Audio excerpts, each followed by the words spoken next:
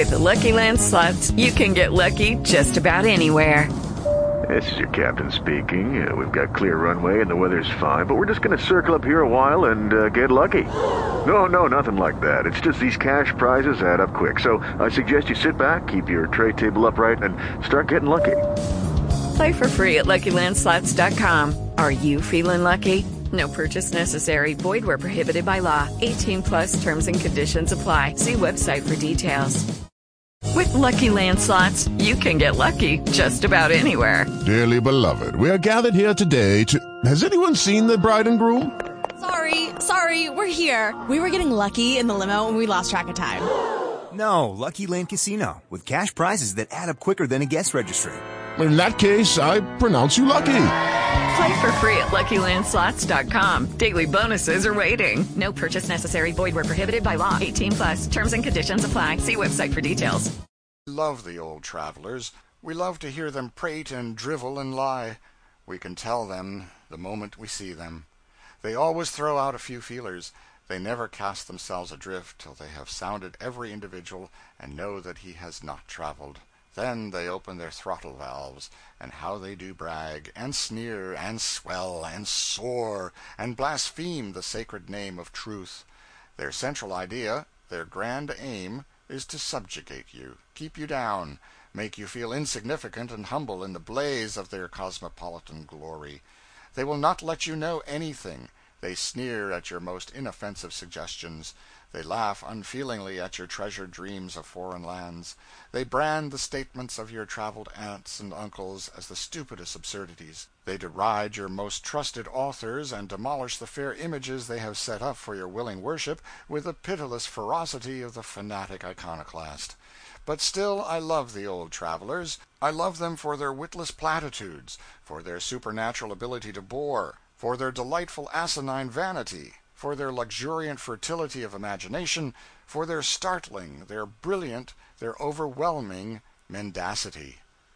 By Lyons and the Saône, where we saw the Lady of Lyons and thought little of her comeliness, by Villafranca, Tonnerre, venerable Sens, Melun, Fontainebleau, and scores of other beautiful cities, we swept, always noting the absence of hog wallows, broken fences, cow lots, unpainted houses, and mud, and always noting, as well, the presence of cleanliness, grace, taste in adoring and beautifying, even to the disposition of a tree or the turning of a hedge, the marvel of roads in perfect repair, void of ruts and guiltless of even an inequality of surface. We bowled along, hour after hour, that brilliant summer day, and as nightfall approached we entered a wilderness of odorous flowers and shrubbery, sped through it, and then, excited and delighted, and half persuaded that we were only the sport of a beautiful dream, lo, we stood in magnificent Paris. What excellent order they kept about that vast depot! There was no frantic crowding and jostling, no shouting and swearing, and no swaggering intrusion of services by rowdy hackmen. These latter gentry stood outside, stood quietly by their long line of vehicles, and said never a word. A kind of hackman general seemed to have the whole matter of transportation in his hands. He politely received the passengers and ushered them to the kind of conveyance they wanted, and told the driver where to deliver them. There was no talking back, no dissatisfaction about overcharging, no grumbling about anything. In a little while we were speeding through the streets of Paris and delightfully recognizing certain names and places with which books had long ago made us familiar. It was like meeting an old friend when we read Rue de Rivoli on the street corner. We knew the genuine vast palace of the Louvre as well as we knew its picture. When we passed by the Column of July, we needed no one to tell us what it was, or to remind us that on its site once stood the grim Bastille, that grave of human hopes and happiness, that dismal prison house within whose dungeons so many young faces put on the wrinkles of age, so many proud spirits grew humble, so many brave hearts broke. We secured rooms at the hotel, or rather we had 3 beds put into one room so that we might be together, and then we went out to a restaurant just after lamplighting, and ate a comfortable, satisfactory, lingering dinner. It was a pleasure to eat where everything was so tidy, the food so well cooked, the waiters so polite, and the coming and departing company so mustached, so frisky, so affable, so fearfully and wonderfully Frenchy. All the surroundings were gay and enlivening. 200 people sat at little tables on the sidewalk, sipping wine and coffee. The streets were thronged with light vehicles and with joyous pleasure seekers. There was music in the air, life and action all about us, and a conflagration of gaslight everywhere. After dinner we felt like seeing such Parisian specialties as we might see without distressing exertion, and so we sauntered through the brilliant streets and looked at the dainty trifles in variety stores and jewelry shops. Occasionally, merely for the pleasure of being cruel, we put unoffending Frenchmen on the rack with questions framed in the incomprehensible jargon of their native language, and while they writhed we impaled them, we peppered them, we sacrificed them with their own vile verbs and participles. We noticed that in the jewelry stores they had some of the articles marked gold, and some labeled imitation. We wondered at this extravagance of honesty, and inquired into the matter. We were informed that inasmuch as most people are not able to tell false gold from the genuine article, the government compels jewelers to have their gold work assayed, and stamped officially according to its fineness, and their imitation work duly labeled with the sign of its falsity. They told us the jewelers would not dare to violate this law, and that whatever a stranger bought in one of their stores might be depended upon as being strictly what it was represented to be. Verily, a wonderful land is France. Then we hunted for a barber shop. From earliest infancy it had been a cherished ambition of mine to be shaved some day in a palatial barber shop in Paris. I wished to recline at full length in a cushioned invalid chair, with pictures about me and sumptuous furniture, with frescoed walls and gilded arches above me, and vistas of Corinthian columns stretching far before me, with perfumes of Araby to intoxicate my senses, and the slumbrous drone of distant noises to soothe me to sleep. At the end of an hour I would wake up regretfully and find my face as smooth and as soft as an infant's. Departing, I would lift my hands above that barber's head and say, "Heaven bless you, my son."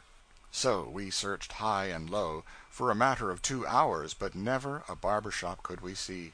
We saw only wig-making establishments, with shocks of dead and repulsive hair bound upon the heads of painted waxen brigands, who stared out from glass boxes upon the passer-by with their stony eyes, and scared him with the ghostly white of their countenances.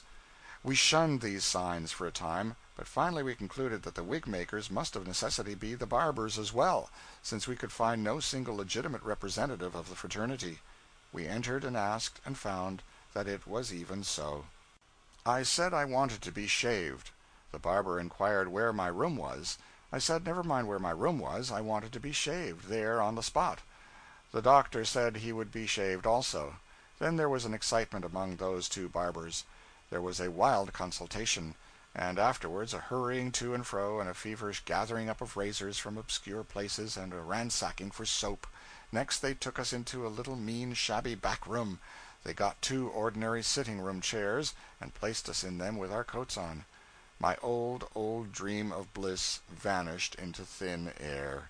I sat bolt upright, silent, sad, and solemn.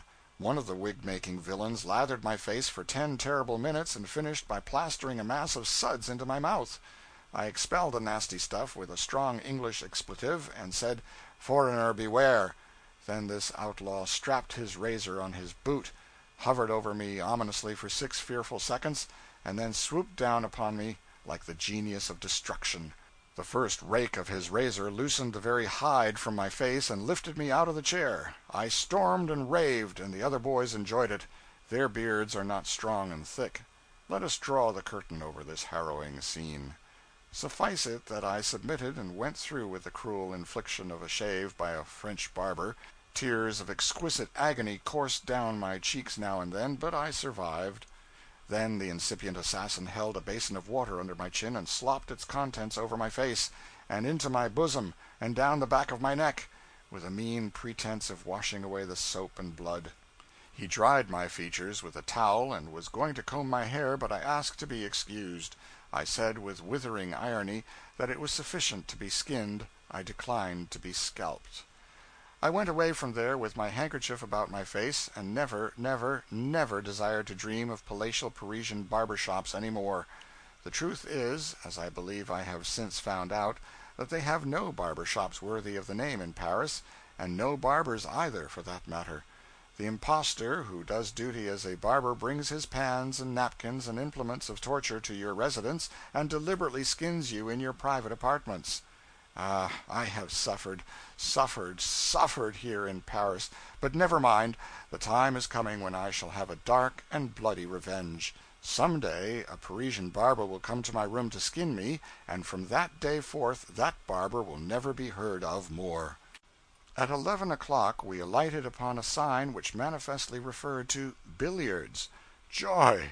We had played billiards in the Azores with balls that were not round, and on an ancient table that was very little smoother than a brick pavement, one of those wretched old things with dead cushions, and with patches in the faded cloth and invisible obstructions that made the balls describe the most astonishing and unsuspected angles and perform feats in the way of unlooked for and almost impossible scratches that were perfectly bewildering.